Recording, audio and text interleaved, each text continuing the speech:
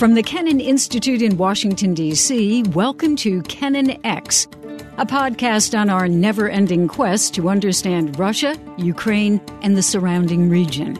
I'm your host, Jill Dougherty. Today, Russia and the coronavirus. Every hour, more and more Russians are being diagnosed with or dying from coronavirus. The numbers change daily, but we're not going to concentrate on that, horrific as it is. Instead, we're going to look at the longer-term impact of this pandemic on Russia and on President Vladimir Putin. Очень важной теме – это распространение новой инфекции коронавируса. In January, with Russia reporting no coronavirus infections yet, the Russian government moved quickly. The Prime Minister announcing it was shutting down the border with China, and President Vladimir Putin assuring his fellow Russians he had the situation generally under control. Объем тестирования очень низкий, и реальной картины в мире никто не знает. But on March 24th, in a meeting with Putin, the mayor of Moscow, Sergei Sobyanin, admitted official data on infections were not clear. The number could be much higher. That same day, trailed by news cameras, Mr. Putin, dressed in a bright yellow hazmat suit and respirator, visited a hospital outside of Moscow treating coronavirus patients. But confirmed cases continued to rise. Видим риски, знаем, что нужно делать при любом развитии ситуации. Less than a month later, on Russian Orthodox Easter, seated in front of the fireplace at his residence with a cup of tea and an Easter cake on the table next to him, Mr. Putin said once again, the situation is under full control. Ситуация находится под полным контролем. So, what is the real situation in Russia? And what does it mean for Vladimir Putin? I asked two experts, Judy Twigg, professor of political science at Virginia Commonwealth University. Her area of expertise is international health, specifically in the former Soviet space. And Oksana Antonenko, the London director of Control Risks, a political and security risk consultancy. Judy Twigg, there is a lot to talk about this subject because we have on so many different levels for Russia, health, oil prices, political situation, China, where do you begin? But I read your article, What Lies Behind Russia's Coronavirus Containment Effort in Russia File. It was very, very interesting. So let's start with the health part of it. Mm-hmm. There are statistics coming out. They change every day, but the numbers actually are pretty low in Russia officially compared to some other countries. Do you believe those official statistics? I don't. And let's start with the first point, which is that Russia's numbers are still relatively low, but they seem for a while to have plateaued in the neighborhood of 6,000 new cases reported every day. Today, we were up to 7,000 new cases reported. So it's of concern that they've been at that level for a couple of weeks now, and it doesn't seem to be coming down on the other side of the curve. So Russia's situation is pretty serious, even in terms of the number of reported cases. And then second part of your question, I think, is extremely important. Do we believe the numbers that are coming out of Russia? And while I don't in any way think that Russia is deliberately masking the extent of its coronavirus burden, in other words, I don't think that Putin is sitting there in the Kremlin with some secret set of numbers, two sets of books, one, the real story about coronavirus in Russia, and one, the numbers that they're releasing to the rest of the world. I don't think that's happening. But I do think that there are lots of patterns in the way Russia is testing and the way it's reporting cases that would lead us to believe that, like many other places in the world, maybe even most other places in the world, the official numbers are not giving us a true reflection of the burden. Anybody who's been to Russia and has been to a hospital knows the condition of many hospitals, not in Moscow because they're quite good often, but I've been in Moscow hospitals that had substandard conditions. And when you get out into the countryside, as you point out in your article, 40% of hospitals lack heating. That's a general statistic, but we know that there are real problems. Can the Russian healthcare system deal with something like this? That's such a terrific question. And when you dig down into the details of what a lot of those regional and rural hospitals are lacking, you pointed out that they lack heating. Many of them lack hot water or running water at all. I mean, how can you do something basic for infection control like wash your hands consistently if you don't even have running water? So the implications for this particular pandemic and the way you would control it are pretty severe. Even in Moscow and St. Petersburg, we're starting to hear some very difficult stories about hospitals reaching capacity. We know that they're continuing on a daily basis to convert non-COVID-19 facilities into COVID-19 treatment facilities. They're running out of bed space, even in Moscow and St. Petersburg. What happens as they continue to rack up 6,000 or 7,000 new cases a day? You point out in your article that in one study, only 13% actually have trust in their healthcare system. Why is that? It's for a couple of reasons. One is a perception that things were so much better during the Soviet period, and that there's been a degradation of the healthcare system since then. And I don't think that the reality necessarily bears out what we see in the public opinion polls there.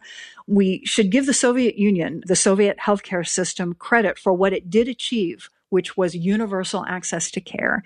Even in the most far-flung, middle-of-nowhere regions of Siberia and the North, they did manage to get everybody access to those basic Feldsher points. There was at least someone trained as something like a midwife to the most sparsely populated areas in the country.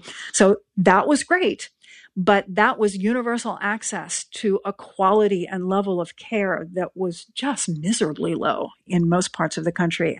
In the last 20 or 25 years, the healthcare system collapsed with the rest of the country back in the 90s. And since then, there have been just very differential, widely varying patterns of evolution since then. So if you're someone who is covered by the national compulsory medical insurance system in Moscow or St. Petersburg or Nizhny or Novosibirsk, where they've built these new facilities for cardiac care and for maternal and child health over the last decade, your level of trust might have recovered and it might be pretty high.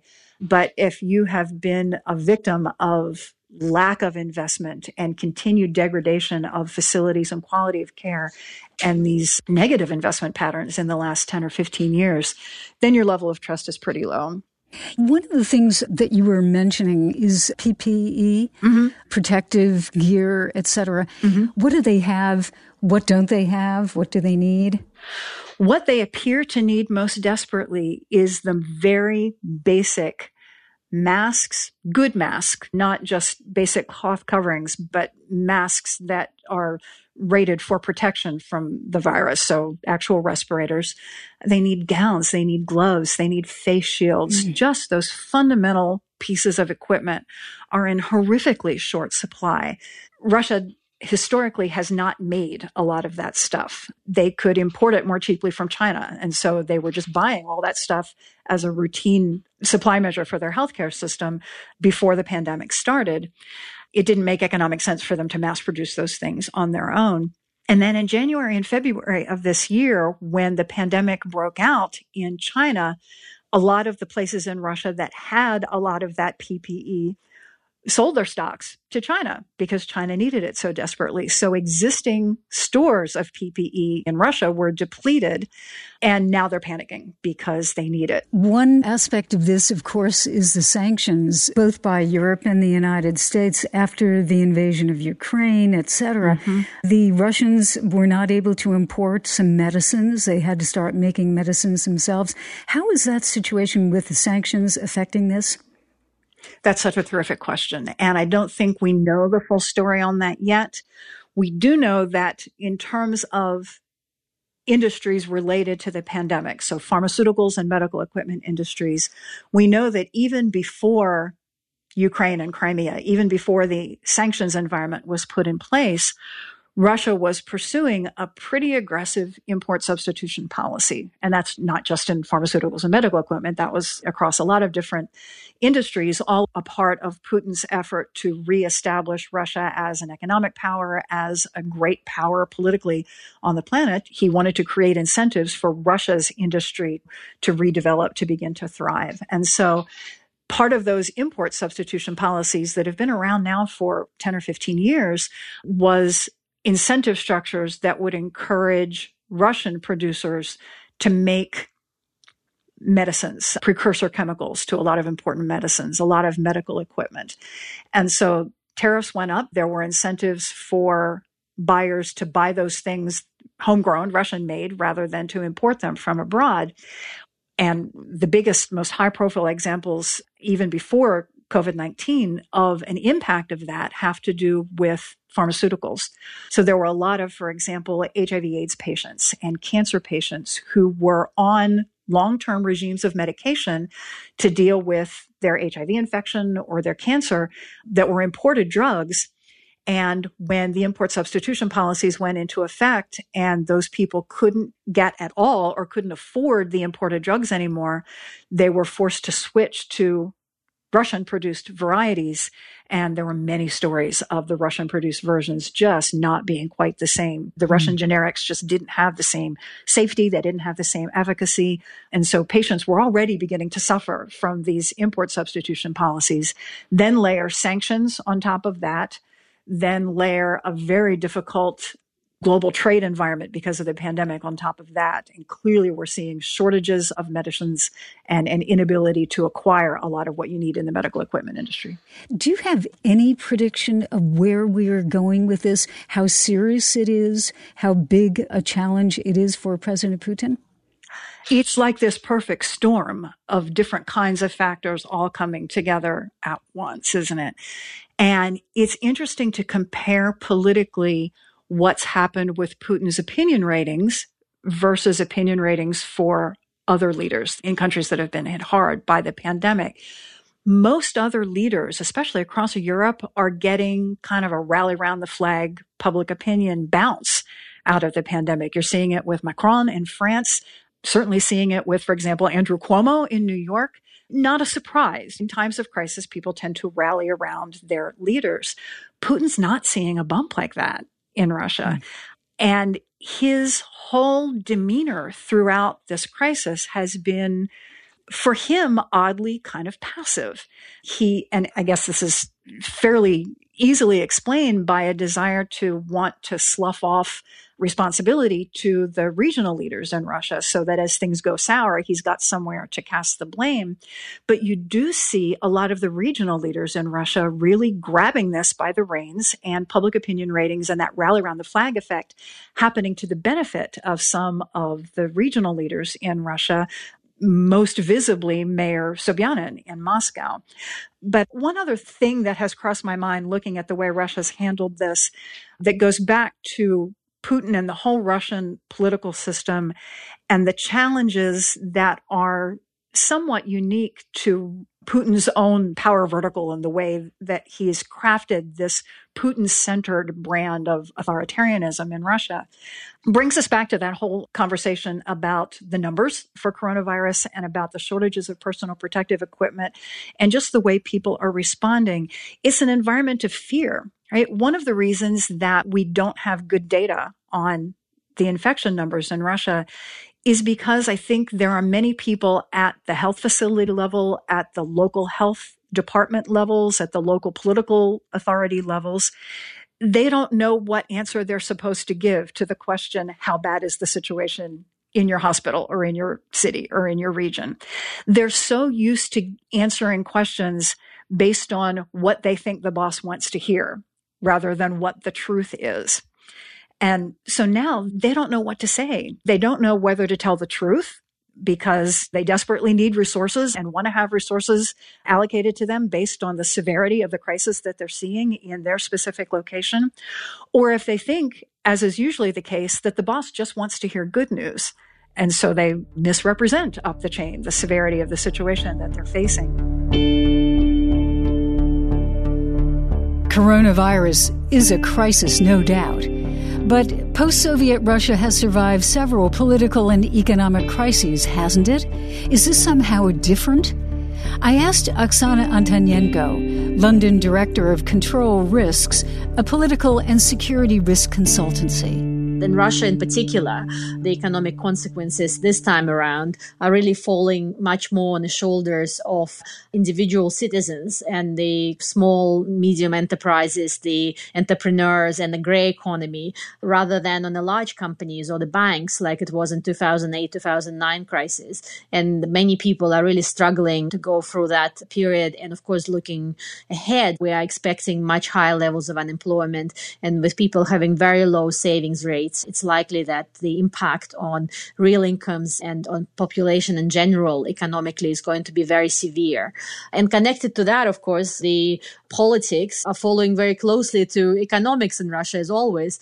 And we see now increasingly the support for approval rating for President Putin, which initially have increased after the start of the pandemic, is now going down. And if you monitor Russian social media, there's more and more concerns that people are expressing about how the government is handling the situation. So clearly, the political impacts of that economic challenges are going to be felt for some time. Russia is in the midst of this geopolitical storm, which is going to follow the pandemic. We are already seeing the relationship between the United States and China deteriorating, and it is very unclear what the role of Russia will be in that. So all around, I would say there are more risks now than really at any time, I would say, that President Putin has faced in his presidency, probably starting from the time that he came to the Kremlin in 2000.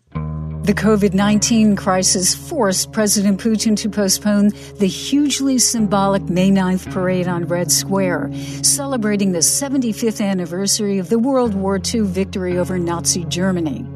It also forced him to postpone a national referendum on constitutional amendments that would allow him to remain in power until 2036. Economically and politically, says Oksana Antonenko, uncertainty and anxiety are growing. Russia's capacity to quickly overcome this crisis and to go back into recovery and growth are going to be particularly problematic. And that is a result of the kind of structural features of the Russian economy. On one hand, you mentioned that oil prices have dropped quite dramatically and are likely to remain well below $45, which Russia needs to kind of balance its budget. So it is already allocated 2 trillion rubles, which is probably twice as much as it's so far allocated for economic assistance to the population, just to fill in the gaps in the budget from the revenues that it is not receiving from declining oil prices. So that is going to be constrained on what Russia will be able to do to manage its economic challenges. And secondly, Russian economy is now so dominated by the state that, of course, the most important measures that Russia is now going to be taking, again, as 2008 and 2009 crisis, is bailing out the large state enterprises that, of course, are being already very severely affected by the crisis. And it is not clear how much money will be left to actually pay individual entrepreneurs or small and medium-sized enterprises that are suffering greatly from this crisis. And so this image of an omni-powerful leader who is able to solve all the problems is very quickly disappearing. So I think politically for him, it will be a very tricky time. And it is possible that after the crisis, we will see much weaker, politically weaker center, weaker kind of President Putin and his approval ratings. And at the same time, a number of other leaders emerging with their own independent political gravitas and capacity to raise public support. And some of those leaders will be playing a very important role as 2024 approaches then, potentially still a year when Russia will be experiencing economic crisis and will not be able to recover economically from the current shock. And with these tensions between China and the United States, can Russia exploit that? What can Moscow do? I think Russia is in a weak position to be able to forge that swing power strategy. And in fact, it is now more and more being drawn into that rivalry on the side of China. And I think this relationship clearly is going to be one of much greater Russia's dependency on China. I'm going to ask you to make a prediction, which of course is always very dangerous with Russia. But President Putin did have to postpone that referendum on constitutional changes that would allow him basically to stay in power until he's in his 80s. So what is your prediction? How does this work out? Does he continue with that approach of wanting the public to give him permission to do that? Or does he change tactics? I think it's probably too late for him to change tactics. I think that they will still run with the referendum. I mean, the timing is not clear at the moment. I think they were talking about maybe June or July, potentially in the autumn. But clearly, for the time being, the sooner they have that referendum, perhaps the more likely it is that they will get more support, because the more problematic and the challenging times for the crisis probably are going to arrive in 3 to 6 months, when we are likely to see much greater unemployment and problems that people are going to experience. And that could have an impact on how people are going to vote. Oksana Antonenko, thank you so much. It was a fascinating view at a very difficult situation. Just a few months ago, President Putin seemed to have the wind at his back. Strong oil prices, a referendum scheduled that would ensure he could remain in power for another 2 terms, and the prospect of welcoming other world leaders to Moscow for a high-profile May 9th celebration. The coronavirus has changed all that. Now, for Vladimir Putin, the question is, could this virus lead to even more changes in Russia? Kennan X is a product of the Kennan Institute at the Woodrow Wilson International Center for Scholars in Washington, D.C. It's the Wilson Center's oldest program, founded in 1974 by George F. Kennan, American statesman, James Billington, historian and former Librarian of Congress, and historian S. Frederick Starr. Inspired by them, the Kennan Institute's mission is to improve America's understanding of Russia and the wider region. Thanks for listening.